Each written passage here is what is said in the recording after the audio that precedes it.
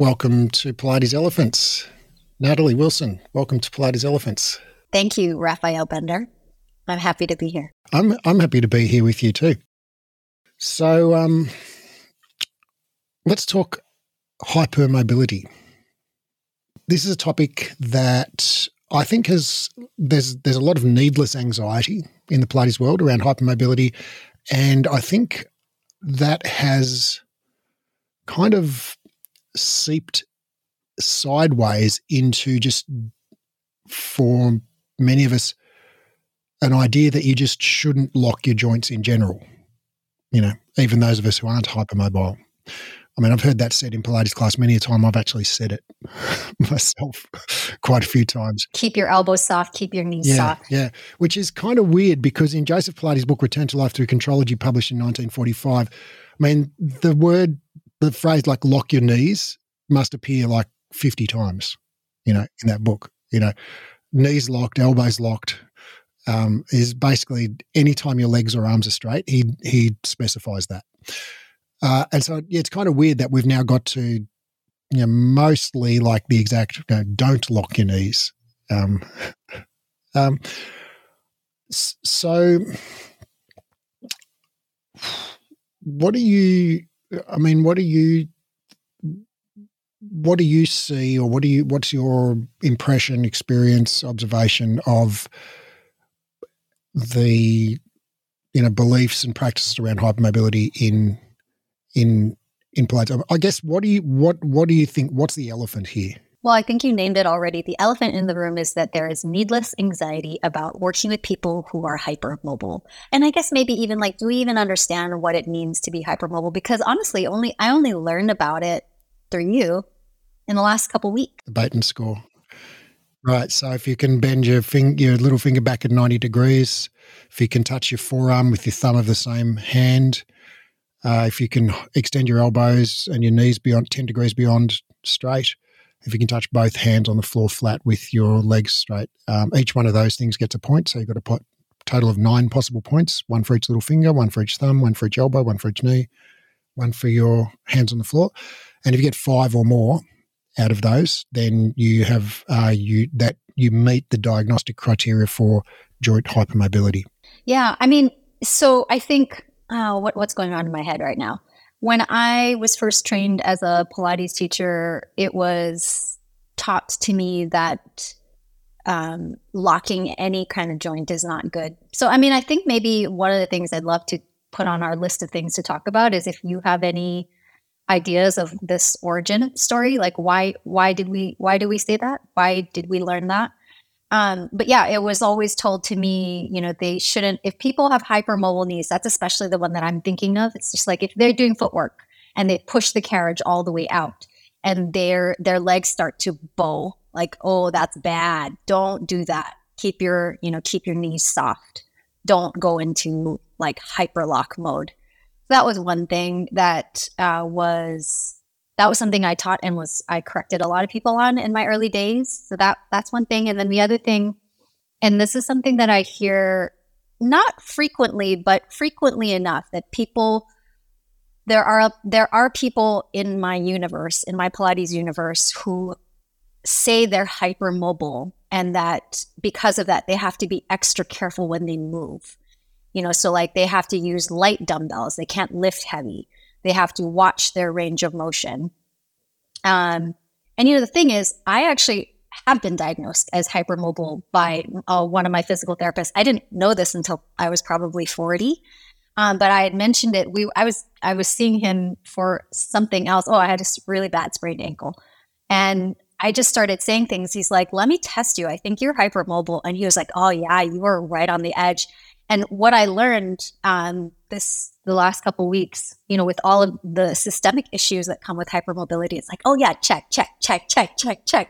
That makes a lot of sense. And of course, like I'm just diagnosing myself based on some of the information. I'm doing exactly what other people are doing. But it's all really interesting stuff. But I think the main part of our conversation should just be around, whole person framework, gradual progressions, trying not to be fear-based, just trying to move in a way that feels good and is challenging. Yeah. All right. Great. I didn't know that about you. I think there's a kind of a sub point there, maybe, that one of the I think misconceptions about hypermobility is that it's a biomechanical. It's only a biomechanical situation, and that, you know, the problems and solutions to hypermobility all lie in the joint range of motion. And so the problem in hypermobility is the joints are too flexible, and the solution is don't move them through full range. Whereas in reality, hypermobility is a systemic condition because it stems from more extensible connective tissue, higher proportion of elastin in your ligaments, joint capsules, tendons, etc., and less organized and less dense collagen fibers in those same tissues. And so your ligaments, tendons, joint capsules are more springy, more elastic, more stretchable.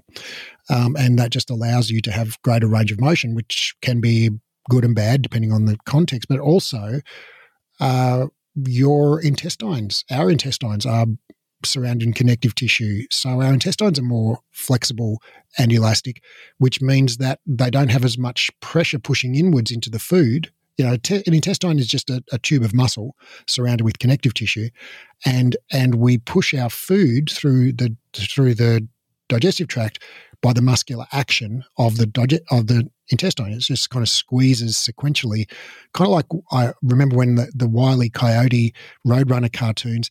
The Wile E. Coyote's got some kind of hose scenario where he's trying to hose down the Roadrunner and nothing's coming out. So he looks down and then you see this bulge of water coming down the hose, right? Well, that's kind of what your intestine does, is it kind of squeezes the food through. And, of course, when your connective tissue, which is an important part, a structural part of the intestine, is more elastic, there's less pressure pushing the food through, so your food doesn't move through your intestines as quickly, so you have less intestinal motility, therefore more digestive issues. So people with hypermobility tend to have more irritable bowel syndrome, poorer digestion, etc. And then, of course, your blood vessels are also tubes of muscle surrounded by connective tissue, and so when your connective tissue is more elastic, they push inwards. There's less pressure on the blood vessels, so you have less blood pressure. So people with hypermobility tend to have lower blood pressure and feel dizzy and faint more often when they stand up from sitting. And and there are a whole bunch of like your nervous system is encased in connective tissue, so it changes the way that the brain and spinal cord function. All of your muscles are the structural components of your muscles, not the contractile parts, but the structural parts are made of connective tissue. And so if you have less or more elastic connective tissue in your muscles, it means your muscles don't contract as forcefully, because when they contract, it kind of just stretches the muscle structure more rather than actually pulling on the joint. And the tendon that the muscle pulls on is also more elastic. So rather than pulling on the bone, the tendon just kind of stretches a bit. So there are a whole host of issues that happen that go along with hypermobility, and one of them is increased pain. But it's interesting and that the pain so people with hypermobility don't actually have more or pain more commonly than hypermobile people. But when they do have pain, they have typically more intense and widespread pain. And the pain that people with hypermobility experience doesn't correlate to which particular joints are hypermobile. Like, it's generalized. So people with hypermobility have more pain related to all kind of stimuli, like felt experiences more intensely. Like if you prick them with a pin, it's more painful than if you prick someone who's not hypermobile with a pin, because the nervous system responds differently, not because there's some kind of biomechanical fault necessarily. Yeah, that resonates with me so much. Like all those things that you described, like those are all things that, again, make sense to me in my own body. Yeah. And as to your question, I don't really know where that came from, don't lock your joints thing. I mean, I guess it must have come from physiotherapy. I don't imagine it came from dance. I think in dance don't ballet dancers lock their knees? I don't really know. I don't know. I mean, they look like they do. They have beautiful lines. Yeah, I mean, I guess their elbows and things, sometimes they keep them soft. I mean, I'm way out of my depth here. I don't really know. The ballet. The ballet they do hands. keep the, New York City ballet hands. Yeah. So yeah, I don't really know where that came from. What do you like when you say like, unnecessary anxiety? How do you see that manifest? Well, I think from, if you're the instructor and you were told that your clients should not be locking their joints, that's really where I think some of the hypervigilance comes from and the overcorrection, right? Like that's the case for me. If I was walking around the studio watching people do, let's say, footwork, I'm just looking at their knees, constantly looking at their knees. And I was telling you off air, I remember very vividly one time I was in a workshop of some sort and someone brought up, what do we do for clients who hyperextend their knees during footwork? And the trainer got out a TheraBand, had somebody lie down on the carriage, press the springs open, and then placed the loop of the TheraBand underneath the knees and was standing above the client, holding and putting a little tension on the TheraBand and basically telling the client, giving them this tactile cue saying, if you press out to the point where you start to stretch the TheraBand, you've gone too far. So it's just like, as the instructor, watching clients to make sure that they haven't gone too far, because if they do go too far, what's going to happen? I guess none of us wanted to find out. I didn't want to find out what bad thing could happen, because then that might lead to injury or injury. It just occurred to me that this is so symptomatic of, I think it's one of the fundamental points I disagree with about how movement is taught, not just in Pilates, but in physical therapy and exercise like PT, like personal training as well. But I think it's very prevalent in Pilates. This notion that if we move, a little bit differently, if we turn the leg in or out, or adjust the weight where the weight is in the foot, or straighten the knee or bend the knee, or, control some of these movement parameters about alignment, that we're going to make some kind of difference to somebody's health, and that, bending your knees 10 degrees versus hyperextending them 10 degrees is somehow significant, is going to result in some different outcome for that person. Or, keeping your neck long versus letting your head come forward is going to, result in some different health outcome for that person. Or, I don't know, like pulling up your kneecaps. That's one I've heard quite a bit. I'm still not quite sure how to do it, but, or having our scapula sit flat and flush on our rib cage is going to somehow give us some benefit that we won't obtain by just doing the same exercise and not worrying about where the scapula is. I think this is a fundamental kind of belief underpinning a lot of these kinds of notions about stability and movement quality, and I just think it's not supported in the literature. It's like there's, if we think about hypermobility as this systemic condition involving more extensible connective tissue because of a different ratio of collagen to elastin and different arrangement of the collagen fibers, and that affects the digestive system, the circulatory system, the nervous system, the urinary system, the muscular system, the skeletal system. It's like, okay, and then we think like, okay, not extending your knees is going to somehow make a difference to that. It's almost like if somebody was in hospital with, I don't know, stage 4 cancer, and we're telling them don't hyperextend your knees, that'll make it. It's just we're barking up the wrong tree, I think. Yeah, well, and that was the big aha moment for me when we were covering hypermobility in the diploma a couple weeks ago. Is I don't I was never taught that hypermobility is a systemic issue, which is why I just sat there with all of this information thinking, oh my God, I meet almost all the criteria for the systemic issues that come with hypermobility.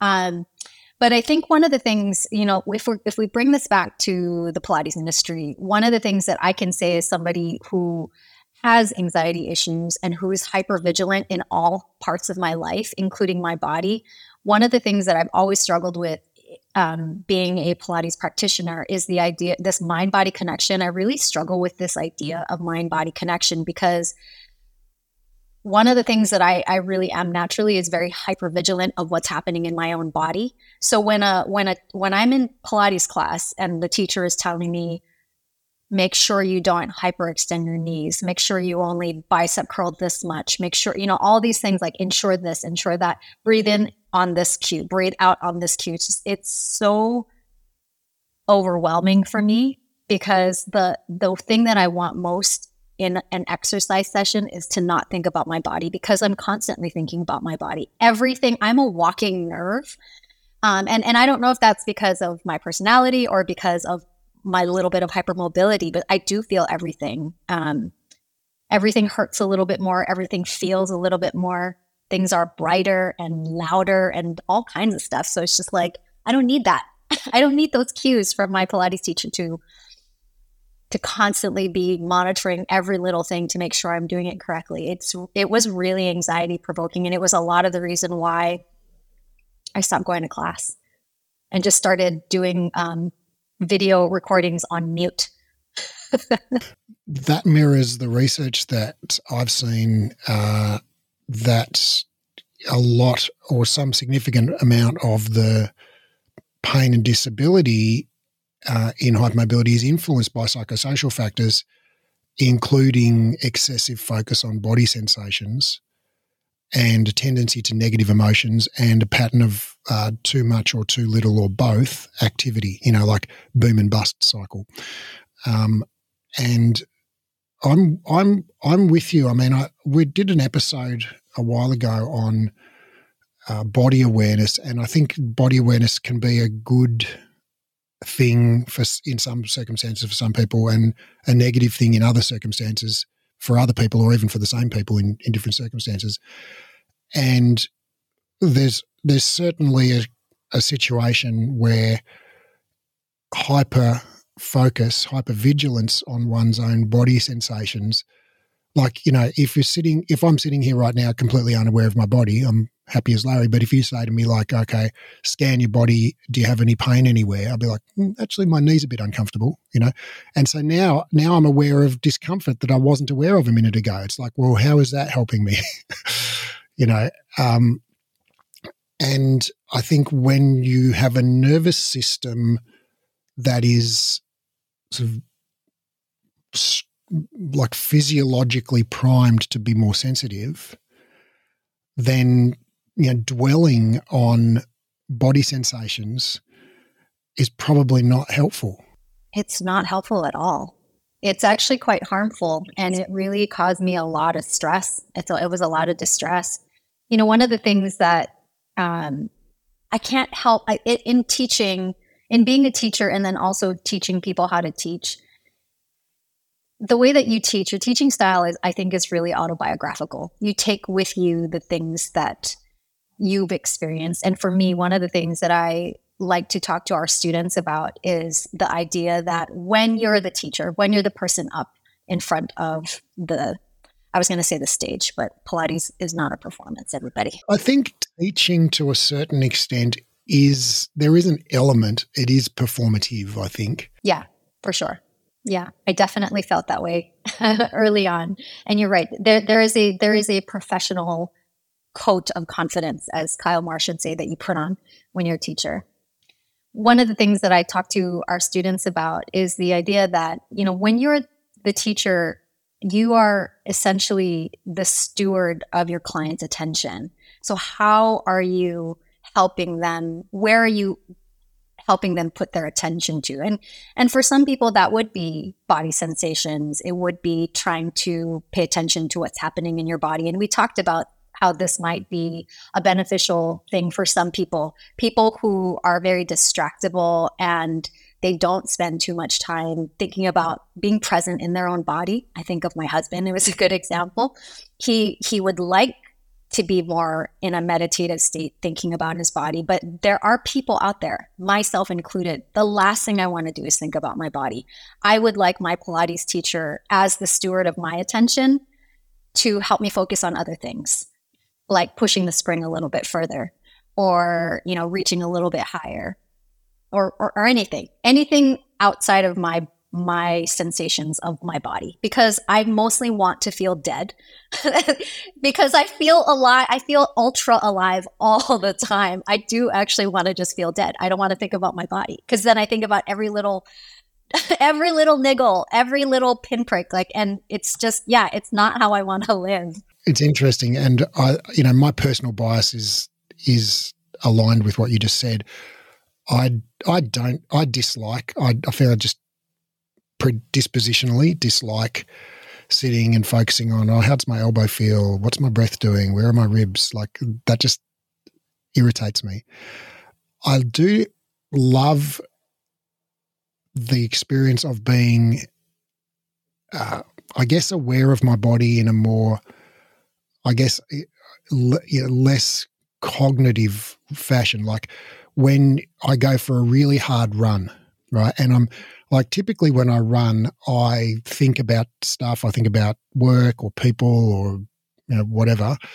Sometimes I do maths in my head, but when I run above a certain speed, I can't do that anymore. And I know that I'm into that zone when I try and calculate, because normally I'm on a treadmill and I'm thinking how many kilometers have I got to go, or what speed, am I at, how long, many minutes will it take me, or whatever. And when I just can't add up 12 plus 6, I'm not getting an answer here, then I know that I'm running at a high enough intensity that basically conscious thought starts to recede, and I just am running.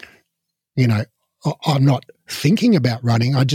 It's just that's what I'm doing. My brain is doing it as much as my body is doing it. And I know, most people listening to this will have had this experience, whether it's running or kayaking or in Pilates class, where at the end, you're just in that, the movement is so demanding that it demands your attention, and you don't have the option of considering which part of the movement you pay attention to or anything. That you just fully immersed in just doing it. And I guess that's also a flow state, right?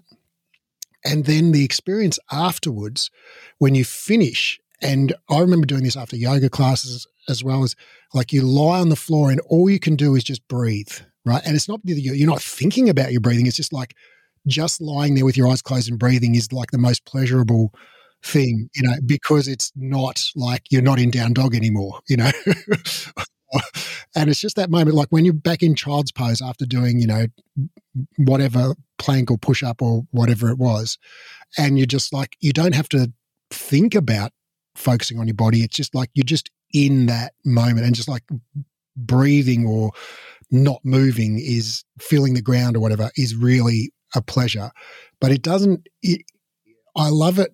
Those moments to me are unprompted and uncued. It's you can't not have that experience if you push yourself to a sufficient intensity for a sufficient period. You get to a point where it's you actually don't have any conscious attention available for extraneous thoughts or worries or doing math problems in your head or whatever it might be. You've been there, right? No. Been there. I'm listening to it and I'm like, God, I don't think I've ever had that. You know what it is? It is because I'm so conscious of every sensation in my body. And actually this has happened several times. My nervous system cannot get away from how hard my body is working, and it goes into shutdown mode, and not shutdown mode in the kind of awesome shutdown mode that you have. It goes into shutdown mode you are dying, you need to stop. And there have been times, I don't run anymore. I used to a lot more. There were times when I would be running and I would get close to this flow state that you're thinking about. And the next thing I know, I'm not even aware of it, but I'm walking home. Like I haven't finished my loop. I'm just like, wait a minute, this is not the right way. Oh, my body's just telling me it's time to go home. And it's the only thing I can attribute it to is like the sensation of pushing my body so hard, and it's gotten worse with age. I think I cannot. My nervous system does not tolerate pushing my body that hard anymore, which is why I have a hard time taking Heath's and Adam's classes. Because when they're like, "Can you go a little more?" I'm like, "Fuck you, no, I cannot go anymore." Yeah, that is so fascinating. So yeah, yeah. I mean, I work out, but the thing is, like, I was thinking about this the other day. One of my students, embarrassingly and sheepishly, told me that she no longer wants to come to my 50-minute class because it's too much for her. That she would rather do a 20 or 30-minute class. And I said to her, there's no shame in that. It's totally fine. And honestly, for me, in my personal life, I typically do about 30-minute workouts a day. Sometimes I do 20, 15. It just depends on what's going on in my life. But I have just I tend to do better with shorter workouts. I can have intense bursts. It's more like HIIT and things like that. But my body doesn't like anything more than that. And so I've had to break up what used to be a 1-hour workout into, more frequent, smaller workouts. But I do have one day a week. I have a long 90-minute, very hard walk with one of my friends. And it's the only time I can manage it, is because we're talking and gossiping and just being girlfriends. And it's the only time I can manage it. And otherwise, I'll try to do the exact same walk on my own. And I'm like, nope. And before I know it, I'm turning home and I'm not doing it. So yeah, that's been the evolution of my fitness journey in my middle age. That's so fascinating. And it's a great strategy, actually, just in general, to break up your workouts into smaller chunks. And this is just for people who have pain or injury or are unfit or whatever, and you're like, none of those things in particular, but certainly not unfit. But, like if you can't run for 5 kilometres but you want to, but you can run for 2 kilometres, we'll go for like 2 or 3 short runs and bam, there's your 5 kilometres, and you still get the same miles in, but you just don't have to do it all in one hit. And the physical benefits are just as much, if not more, from doing multiple shorter workouts, because you probably do more intensity if you do 3 20-minute workouts than if you do one 60-minute workout. You'll get more fatigued. That's part of the strategy for me, is like I can go harder, but not as long. I'm just still processing what you said, that you've never had that experience of kind of getting into a flow state when you run or work out, because to me, I just assumed that was a universal experience. I'm sure it's a common experience, but obviously it's not universal. Would you call that, would you call what you just described a runner's high, or is that something different to you? What I think of as a runner's high is not the same thing as that. It's a high. Like, so the experience I described a minute ago was what I think of as a flow state. It's like basically where conscious thought stops and you're just existing in the moment of doing, the activity. And whereas the runner's high, and so that flow state is not particularly pleasurable. There's an absence of pleasure or pain. You can't put it on a scale of pleasure and pain. It's just, you're just existing, right? There is no particular pleasure or pain associated with it. It's just, you're just there. Whereas the high is something that happens generally after you run. For me anyway, I have had it like during a run on occasion, but it's like only very long runs. But I find that if I run about 6 kilometres at 12 k's an hour, and or more, right? So if I go further or faster or both, but if I don't run that far or that fast, I don't get it. I get this high, which is kind of a very mellow sort of euphoria that lasts the rest of the day. And so I'm just walking around the rest of the day feeling mildly euphoric, and it also makes me feel clean inside. Like what Joseph describes as an internal shower. Right? I understand what he means by. I think I understand what he means by that, because that's what it feels like for me after I run 6Ks at 12Ks an hour. I get that, and so that's my daily run, right? 6Ks at 12Ks an hour, because that is like that trips me over to that threshold where I get that runner's high, and I'm experiencing it right now, and it's just then it lifts my mood for the rest of the day. Oh, that's amazing. I don't get it from running. I get that from coffee. I get a slightly different high from coffee. For me, I love coffee and I love the high from coffee, but it's a bit more frenetic. It's a bit more busy in my mind, whereas the runner's high is quite calm. I just feel very euphoric and I feel alive and I feel like life is worth living with coffee. I was talking with my girlfriend today because she said she was drinking tea today. She was like, I was being very British today and I drank tea. And I was like, oh, tea's fine. I like tea. I will drink tea, but coffee is like, it's the last thing I think about at night. Like last night, I was brushing my teeth and getting ready for bed. And I was so happy because I was like, oh, in the morning when I wake up, I'm going to have coffee. Yeah. And that's how I went to bed. Like and then I woke up and I'm like, coffee. Yeah. All right. So back to hypermobility. It's fascinating to me. This, I guess I'm still, my mind's still reeling on this whole conversation about body awareness and being present in your body. But yeah, I think the idea about, about controlling the position of the joint, there is, I think, like many things, there's a grain of truth in it or a grain of value in it. Like one thing that people who are hypermobile, experience more frequently than people who are not is dislocations, joint dislocations. So the kneecap can sublux, can become dislocated, or shoulder dislocations, etc. And so for somebody who has had previous history of multiple kneecap dislocations, for example, and the vulnerable position for that is when the knee's fully extended, because when the knee's fully extended, the quads are relaxed and there's no – and even if the quads are tensed, there's no pressure pushing the patella into the trochlear groove in the femur. So when the knee dislocates, it's generally going to be when the knee's straight or hyperextended, not when it's bent. And so for that specific person who's got a history of dislocating their knee when it's hyperextended, there's a value in saying, okay, well, let's not hyperextend that knee, right? Because we don't want to dislocate your kneecap. But for somebody who doesn't have a history of dislocation in that position, there's no particular reason not to hyperextend.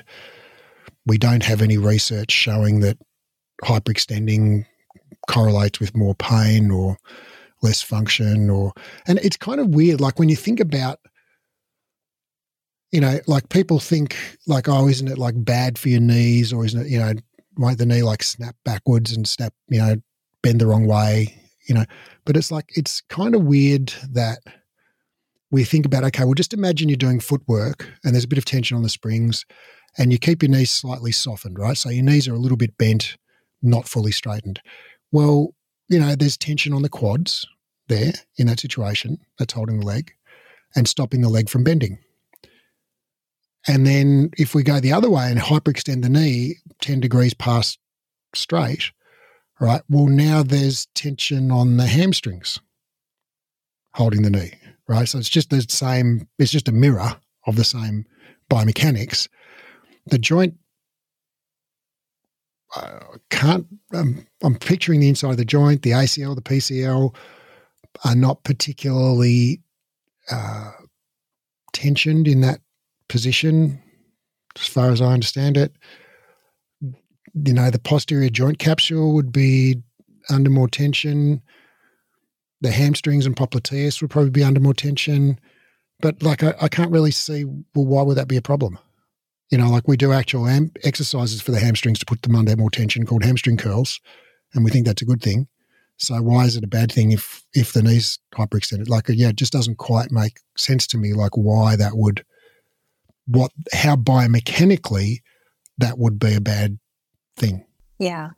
What's interesting, I was thinking about what you were just saying, and all of the clients in the past whom I've corrected when they hyperextended their knee, they didn't even have any idea they were hyperextending. And obviously when they did it, it didn't bother them. But of course, I think that when I pointed it out, they probably started thinking about it more. Isn't this like it's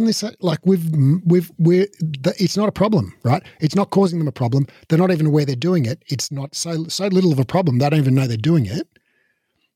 And they can't even tell they're doing it. Even when we point it out to them, they're like, oh no, I can't feel a difference. And so we're essentially just making up a problem where there isn't one and then correcting it. I think we do that a lot in Pilates.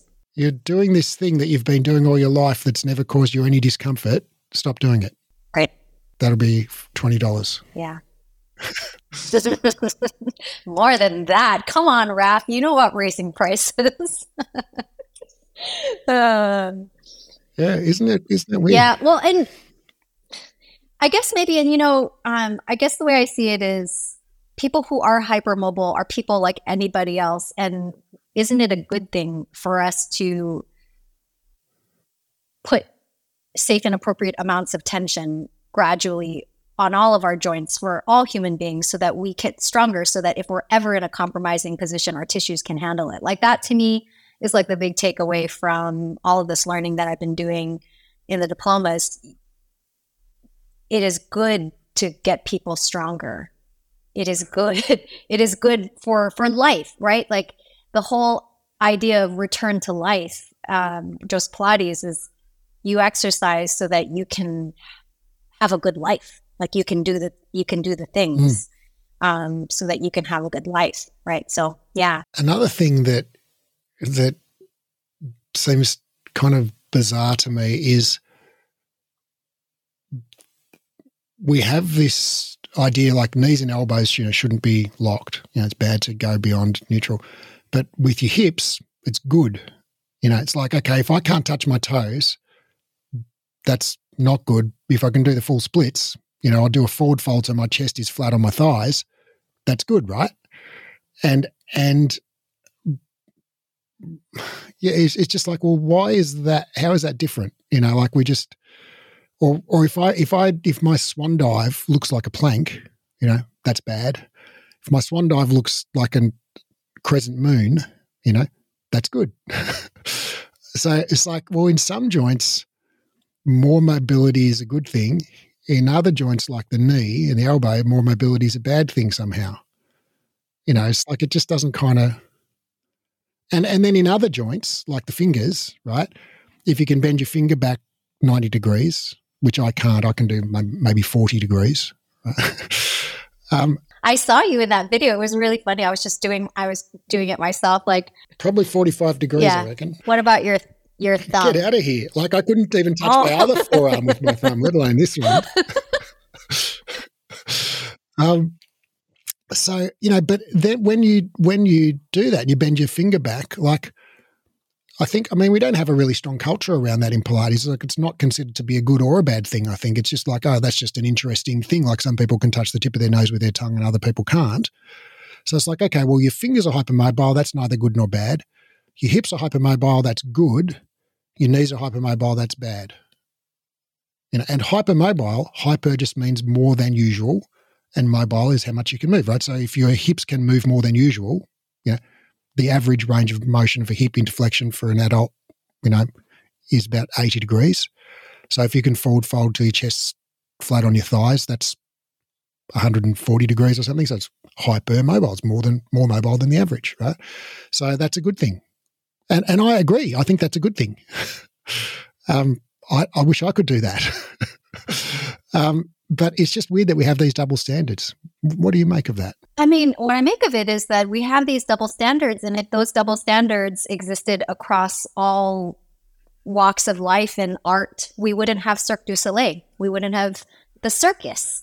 We wouldn't have gymnastics and ice skating and all of these things where people do amazing things with their bodies and they're all right. They do it for a living. They get paid to do it.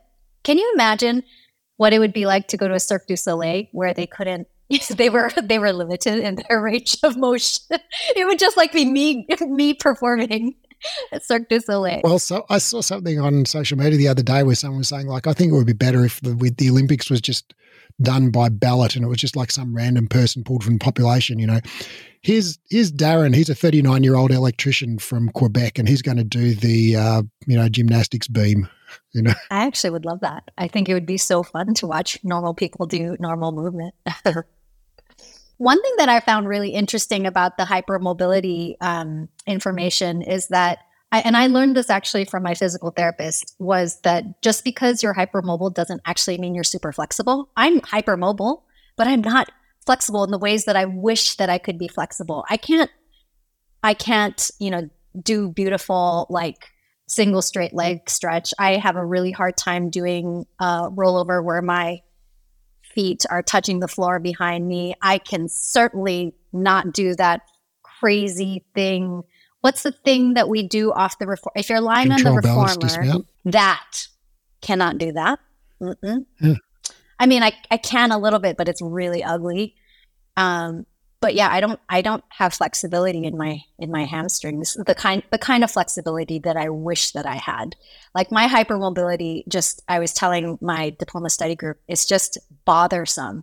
Like I have bothersome symptoms, not the kind of thing that would make me better at Pilates. My wife's the same. Jules, she can bend her fingers back, touch her thumbs on her forearms. We just did this the other day because we were talking about hypermobility.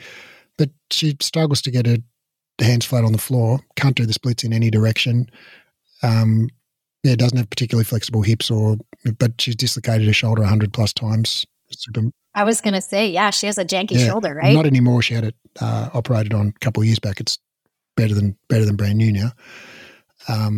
But yeah, so her hypermobility, like yours, I guess, is specific to particular joints, and who knows what the genetic sort of origin of that is. But you do have, you said, a lot of those other systemic symptoms like digestive issues and hypermobile people also have a much higher incidence of anxiety disorders, agoraphobia, panic disorders. And, this is fascinating to me because, then when we, as Pilates instructors, sort of encourage people to be hypervigilant and fearful of movement, it's like, well, this is a person who's already probably by nature hypervigilant and fearful and anxious and prone to worry. It's like, okay, well, do we need to encourage that? No, we don't. I'll just answer the question for you. No, we don't. Yeah. Yeah, it did not serve me. I mean, and that's part of the reason why we're here today. It's just I needed to find a community that could support me personally as well. Like, because I am very hypervigilant, and it does bleed into all other parts of my life, including how to teach Pilates. And I'm thinking of another colleague of mine who is hypermobile, and I can see a lot of those characteristics as well. Just the hypervigilance and just the being very careful, not only how she moves, but how she asks her clients to move. And one of the things that I think is, just because I'm this way doesn't mean I should impose that upon my clients. Just because you want to reduce the range of motion because she has a shoulder that is prone to dislocating doesn't mean that somebody else has to do really small arm circles without, hands and straps. Like, they can do it. Yeah, it's really interesting. What other, I'm curious, because I could only think of the knees, but when you were teaching the way that you did when it came to hypermobility, what were some of the things that you looked out for in your clients, or that you taught other teachers to look out for when they were teaching? Definitely elbows, elbows. Mm-hmm. When you're doing planks, things like that. Yeah. What's that? And spinal segments. So it's great to have lots of spinal mobility, but and I'm putting air quotes around everything I'm saying at the moment, but it's bad if certain segments of your spine are more mobile than others. So if you, quote, dump into your low back, or, hyperextend at your L5S1, and then the rest of your back just has normal or even good mobility. It's not good if some parts of it are more mobile. That was my sort of thinking. I think that's probably it. Although in Stott Pilates we were taught, and this wasn't really a hypermobility thing, or I wasn't aware that it was, we were taught that the neck should always follow the line of the thoracic. That's Stott Pilates, principle number 4 or 5 or something, head and cervical placement. And it says, at rest and in movement, the neck should continue to line of the thoracic. And of course, the thoracic spine has very minimal flexion extension available to it. It doesn't move through a very large range, like 10 degrees or something of flexion extension if you're talking about the upper thoracic. And of course, the neck has like 90 plus degrees of extension available to it. And so if you keep your neck in line with your thoracic at all times, it's like, well, you're reducing your neck range of motion by like 80% plus. And it's like, okay, what's the rationale for that? Again, like that, why is that important? It just seems like a needless thing to worry about. And in fact, it's like not what Joseph instructed. Now in Swan Dive, you're supposed to like extend your neck as much as possible, is what he recommends. So I'm not sure if that was really hypermobility specific, but yeah, I think the spinal segments and the elbows and maybe the neck, but it wasn't really specific to hypermobility. It was just like no one should extend their neck, like that, which is kind of weird. The neck one annoys me. It really does. The neck one annoys me because I feel like our necks were made to look up. We look down so much of the day, it's like, look up. And when we teach like pulling straps or what I call a dart. So if you're lying on your belly or if you're lying on a box on your belly and you just extend the whole body, right? So you're creating, the way that I was taught is you create a long line of your body from the top of your head to your toes. You're one long line. You're basically doing like, I don't know, a Superman pose, or you know what I'm talking about? Like you just extend. And when I got over this whole idea of keeping your head in line with the rest of your body, I still, to this day, I have to tell my students, I say things like, create an upside down rainbow with your body. Wouldn't it be nice if you looked all the way up? Like when you're pulling straps, bring your eyes up towards the ceiling. See if you can look up, just to get people to use that part of the body, because otherwise you're either upright and looking down, or the only time you're ever looking up at the sky is, if you're looking at an airplane or if you're looking at the rain clouds or whatever. But yeah, I was taught that too. Keep your head in line with your spine. It's so weird because in other areas of Pilates, we favor full range of motion, right? So if we're doing, I don't know, a leg exercise, like we want to do full range, right? So just say we're doing like leg circles or front splits or side splits or whatever. It's like, to my mind, it's kind of like assumed that full range is better than half range, right? And I agree, full range is better, and that there are anatomical and physiological reasons for that.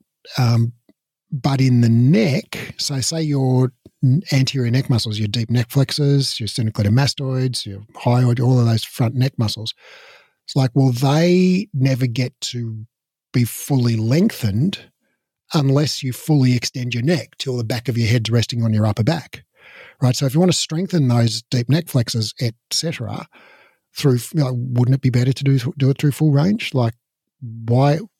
It's just such a weird concept to me that we would just keep the neck in neutral at all times, basically. Yeah, you've done episodes before about good and bad muscles, and there should be an episode. This episode is going to be about good and bad ranges of motion. Good and bad ranges of motion. Yeah, yeah, you're totally right. You're totally right. We do have them make really big circles and feet in straps. Like really big ranges of motion. Yeah, but limited range of motion. The other thing I was thinking about, you were talking about how the cue where you have to keep your scapula like flat on your back. I have never, ever understood that because I don't have any perception of my scapula. I have no idea what they're doing. I don't know what they're up to. I don't know what it means to keep them, whatever they asked me to do, keep them, I remember one time someone was behind me. We were doing some kind of postural analysis or whatever. And someone's like, oh, you're winging. And I'm like, I can't tell. I wouldn't know how to fix it. I wouldn't know what that means. What does that even mean? Are people able to control their scapula? So winging, you know what winging means. It's where the medial border of the scapula comes off the posterior border of the rib cage. And you got little angel wings. And so that is generally, considered, most people would say, okay, your serratus anterior is underactive, maybe your pec minor is overactive. And there is a biomechanical sort of plausibility for, greater serratus anterior activation would pull the medial border of the scapula onto the rib cage because that's where it inserts into the anterior side of the medial border of the scapula. But then the question is like, well, why would that necessarily be a good thing? Like, it's like, why is it important that your scapula touches your ribs? Like, why is that important? Who cares? And so can people consciously control it? Totally. I mean, all of our skeletal muscles, so we've got 3 types of muscle in our body: skeletal muscle, smooth muscle, and cardiac muscle.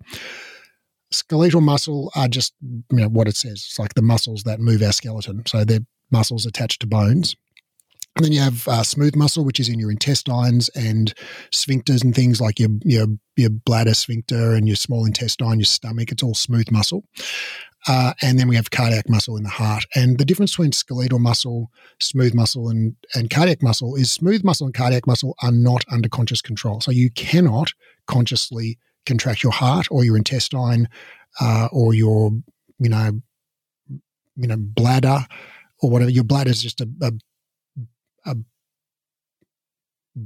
ball of muscle. Your stomach is a ball of muscle. You can't consciously contract your stomach. Some of the sphincters that control, like circular muscles that control orifices, like your bladder orifice, are skeletal muscle. So they are under conscious control. The primary difference between skeletal muscle and smooth muscle and cardiac muscle is skeletal muscle can be consciously controlled. Like you can consciously control your biceps. You can't consciously contract your small intestine. And so for any skeletal muscle, including serratus anterior, your traps, your whatever, you can learn to consciously contract that, right? So that's just a skill, and some people are going to learn it easier and some people are going to have a harder time doing it, but everyone can do it. And so, yeah, you can totally train somebody to keep their scapulae flat and flush on the rib cage. Like we can train people to ride unicycles whilst, playing an accordion, doesn't mean it's better for their health though, I disagree. I think learning how to unicycle and play an accordion at the same time would be so much more beneficial to my health than learning how to stabilize my skin. Probably would be very good for your cognitive health. I would agree with that. Yeah. And a great party trick. For sure. Yeah, for sure. And your first step towards performing in Cirque du Soleil. Yeah, I could probably do that.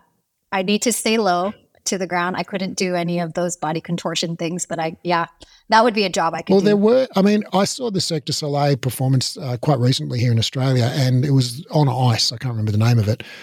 But they had I've seen them 3 or 4 times now, and mind blown every single time. But they have a range of people, and so they had people in this performance that were just incredible human contortionists and just could do things that you just think like, oh my goodness, I didn't know the human body was capable of that, And then there were people that were just incredibly skilled. Like there was this juggler that was juggling like 19 things, like whilst ice skating on one leg, backwards. It's just like incredible proficiency at this skill that he must have practiced thousands of hours, tens of thousands of hours. And then there were people and he didn't have any particular crazy flexibility or anything. He was just a really good juggler. And then there were these ice skaters that were just like speed skaters, and they would like dash onto the kind of performance space at like breakneck speed, jump over these obstacles, weave in between each other and around everything else, like missing everything by millimeters, and then disappear into the backstage all in 5 seconds, And they would just look like regular kind of teenage skaters, but just like incredibly skilled, ones that were just choreographed perfectly. So I think Cirque du Soleil, like we think about people doing incredible back bends and whatever, but that's only part of it. I think that's what they put on the posters, because someone doing a 240-degree split on standing on someone else's head is a very spectacular image, whereas someone speed skating at like 90 kilometers per hour isn't a spectacular image necessarily. and someone, juggling 19, raw eggs or whatever, I mean, it is pretty cool, but I just don't think it's as arresting as somebody doing the splits or an incredible backbend or whatever. So I think that just stuff we don't necessarily associate with Cirque du Soleil, but I think there are probably people in Cirque du Soleil who can't touch their toes, but they're just really, really freaking good at, this one thing that they practiced for a lifetime. Yeah. I think we need to appreciate more. I don't know that I've been so in my own echo chamber of the Pilates industry lately that I don't know what the general zeitgeist is out there, but it feels like there was a period of time I was in the Pilates industry where I feel like there was this push for uniformity, like we all needed to raise our arm a certain way and we all needed to push out the springs a certain way. And I just feel like, talking about Cirque du Soleil and all of the different, the ways that human beings are different, including people who are hypermobile or flexible or less flexible. It's just, this is the human condition. Like we're all really different. And there's part of it is just like that needless anxiety. It's like, let's put that away, because at the end of the day, we all are different and we all have different things. And I think that's what makes the world go round. Like when you were talking about Cirque du Soleil and how not everybody is flexible or bendy, I was thinking about my kids play soccer and it's the end of the season, and we were at a game last night, and they are put in different positions because they have different skills, right? So some of them are really nimble on their feet and they can do really amazing footwork and they have great kicks, so they can kick the ball into the goal. And then you have other people who are really, really strong and really good at defending, and they can like burst and save the day and, like find that ball. And it's just like, that's what makes the world go round. It's like people have lots of different variability and are good at the things that they're good at. So we should just be okay with that and just relax. Let people push the springs out as much as possible. Totally. I mean, if you put me in a Pilates class, I'll be able to do 3 times as many push-ups as the second strongest person in the room, but I'll be crying like a baby when we start to do the ab work, and I'll be I'll be on the easiest setting and stopping before anybody else, And in the flexibility exercises, I won't be able to get into start position for most of them, So, and I mean, people are different heights, weights, lengths, widths, flexibilities, muscle fiber composition, etc. And yeah, so absolutely. However, I think it is possible to take it too far in the other direction. So I 100% agree that we shouldn't expect or require people to look the same when they move, because people just aren't the same, like people aren't the same. That should be self-evident. And, people have different level of ability in maths and English and joke telling and, hieroglyph reading. And so why wouldn't we have different levels of ability in doing the splits or push-ups, However, I think it is possible to go too far the other way. And in my view, sometimes when it's kind of like, well, I guess I do want to say,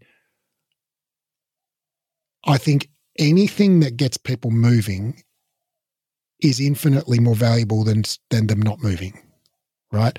So literally any form of movement, even if you never work up a sweat, never contract a muscle beyond 20% of its maximum, it's like even that is infinitely better than not doing it, right? So I want to encourage everybody to do what cranks your tractor.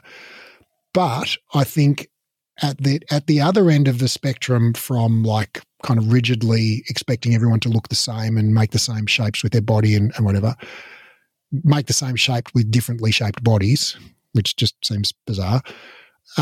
We have this kind of like free jazz, there is no right or wrong, doesn't matter what you do, it's interpretive dance, you know, and you know, like I said, I do see a value in that, because movement inherently is valuable, and anything is better than nothing. Like anything, everything is better than nothing. But if you're going to spend an hour or half an hour or 20 minutes moving, like there are ways of moving that are going to give you more value in terms of health and lifespan than other ways. And so, you know, you need to get to a certain level of intensity, you know, and if you want to increase your range of motion, you have to go to end range. And, you know, so there are certain things that are going to make a difference. And if you don't, and technique is important if you want to, for instance, if you want to work the front muscles and the abs and the shoulders and stuff, well, there's a difference between a plank and a squat. You know, they're not the same movement, right? So if I say, hey, everyone, do a plank, and then Natalie's off in the corner doing interpretive dance, rolling around on her back, and, you know, it's like, okay, well, she's having a great time, but you're not going to get the same benefit from that movement that the other people in the class are getting. Your abs aren't going to get stronger, right, from doing that. So, but I'm glad you're here, and I'd much rather you be rolling around in the back in class rather than sitting at home on the sofa drinking wine. You know, it's much better for you. But as long as you're here, like, why not just do the plank? You know, it's true. Yeah, we've talked about the butting up against the edge of chaos versus the edge of rigidity. It's somewhere in the middle.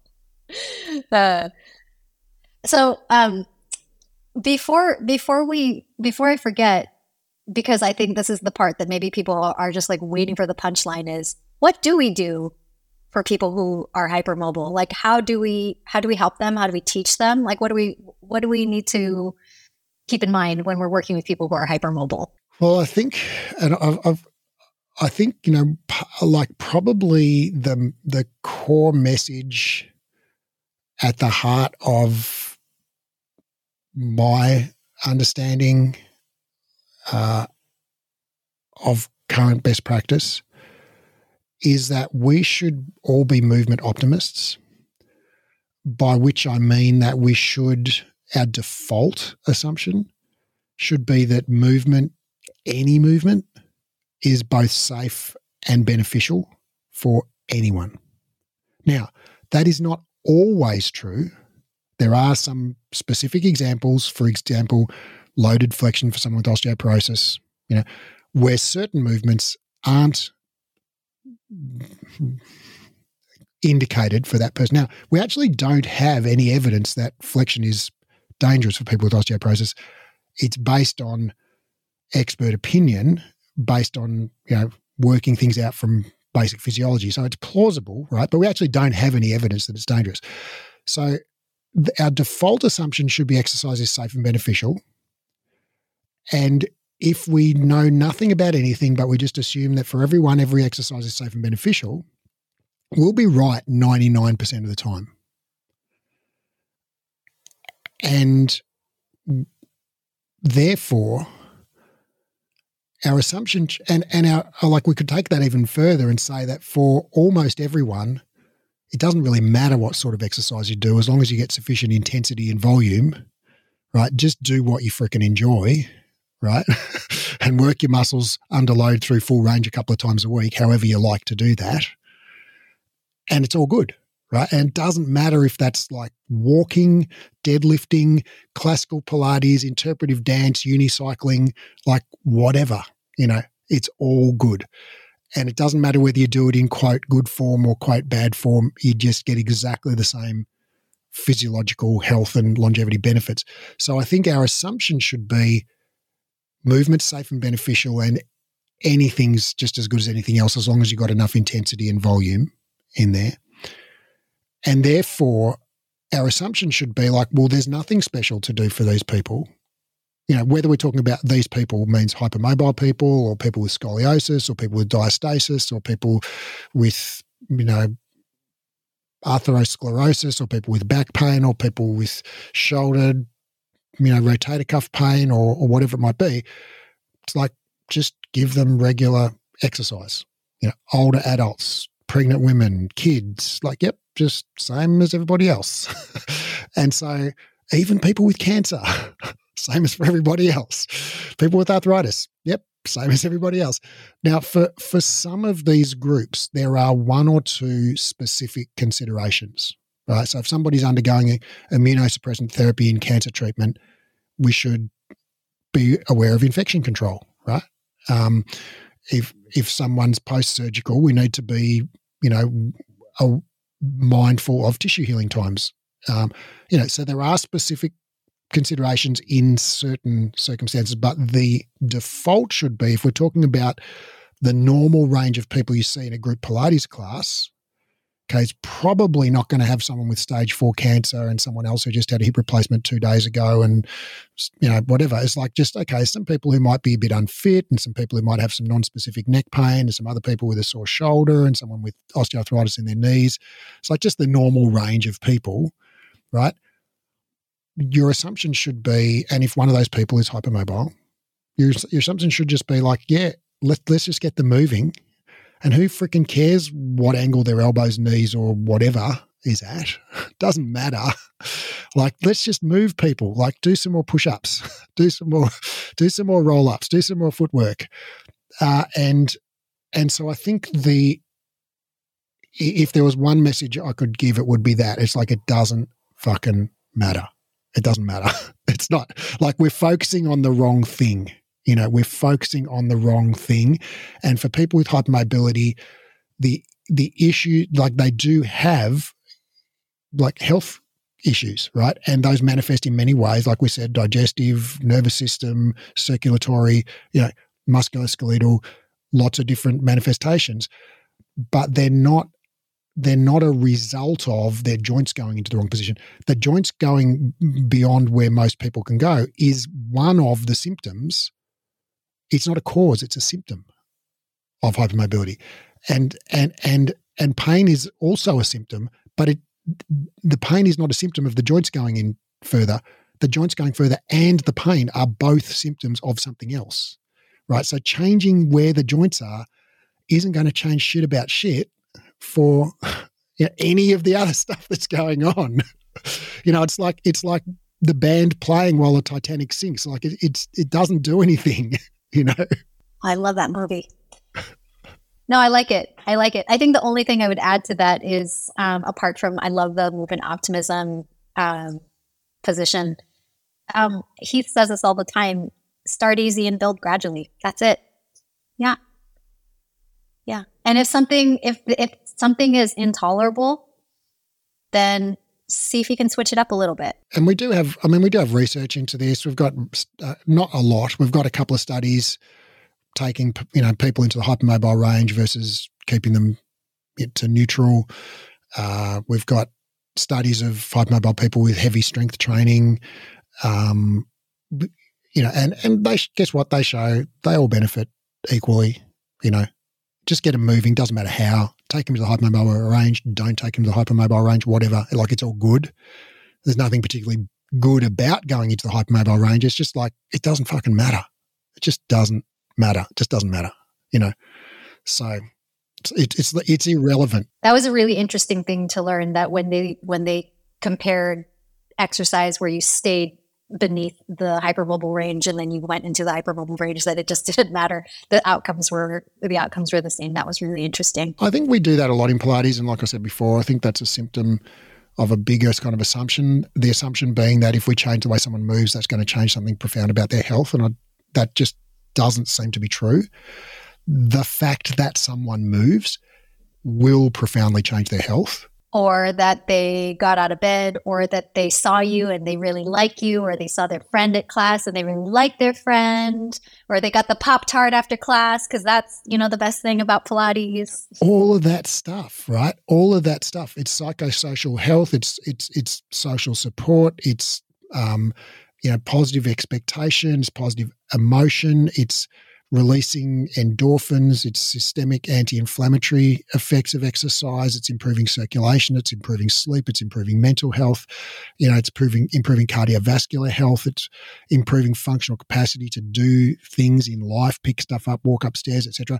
All of these are the true benefits of exercise, and none of those derive from anything to do with alignment or activation. It's just actually just the whole package of getting moving, and the surrounding components of that are the therapeutic relationship, the people you see at class, the social aspect, all of that stuff.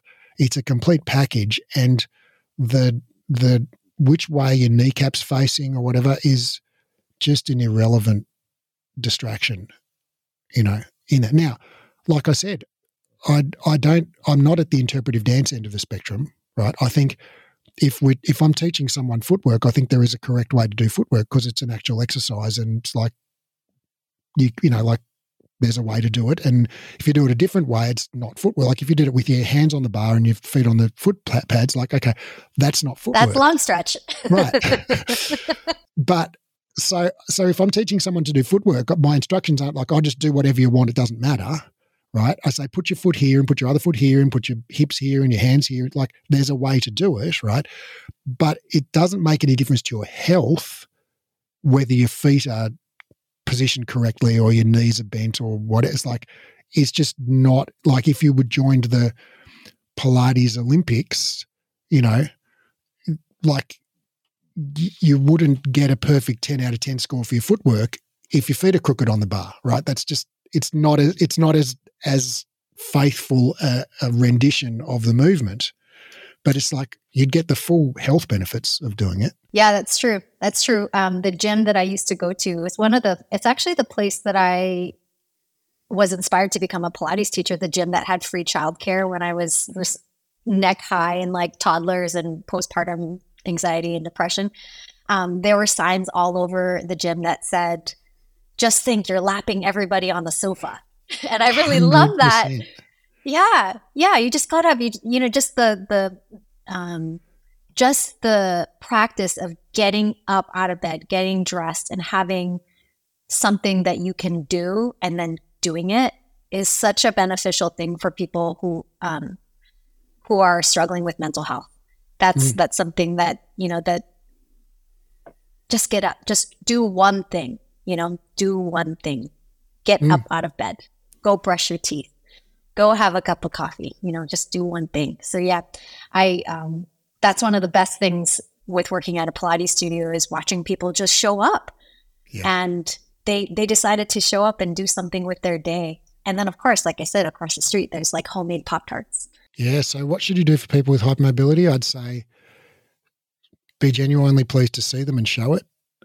Congratulate them on getting off their ass and getting to class.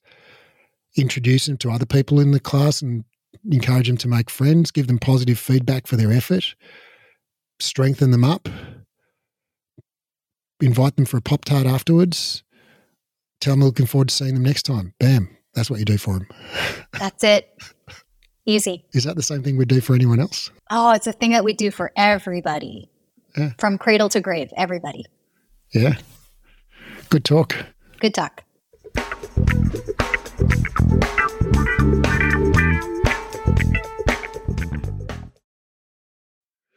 After 2 exercise science degrees and over a decade and a half of reading research daily, I've condensed all the current science on rehab into a program called the Clinical Exercise Specialist Rehabilitation. Inside the program, I'll teach you to do 3 things. 1, deeply understand how the body works. 2, confidently and expertly rehab literally any client. And 3, get results for your clients. So ultimately your clients tell their friends and you become known as the go-to expert in your area. This program is completely unlike any education you've done before, even if you've studied with us before, because of the way we've built the learning design. It's an online, flexible, skill-based learning program, which means you keep doing the skills under supervision until you're good at them. It's more of a mentorship model than a traditional course model. So Rather than rushing through the content and having sort of one go at everything, you actually just practice live and we give you feedback and guidance and we dialogue and explore concepts together until you're highly skilled and confident. We just keep working the material until you get it. It's not rushed at all. It's not about ticking off the content. It's about engaging, practicing and applying it until you own it. This is a life-changing program, not some weekend certification. I've put my heart and soul into building this, and I can't wait to share it with you and help you discover your genius for anatomy and rehab. Now, because of the highly interactive nature of this program, we're only taking on 12 students worldwide. The program starts on March the 1st, and the first 12 qualified people to apply will be allowed to enroll. So if you're interested in learning more, click the link in the show notes and download the course guide, or go to breathe-education.com and click on the clinical certification menu link in the top menu. That's breathe-education.com and click on the clinical certification link in the top menu.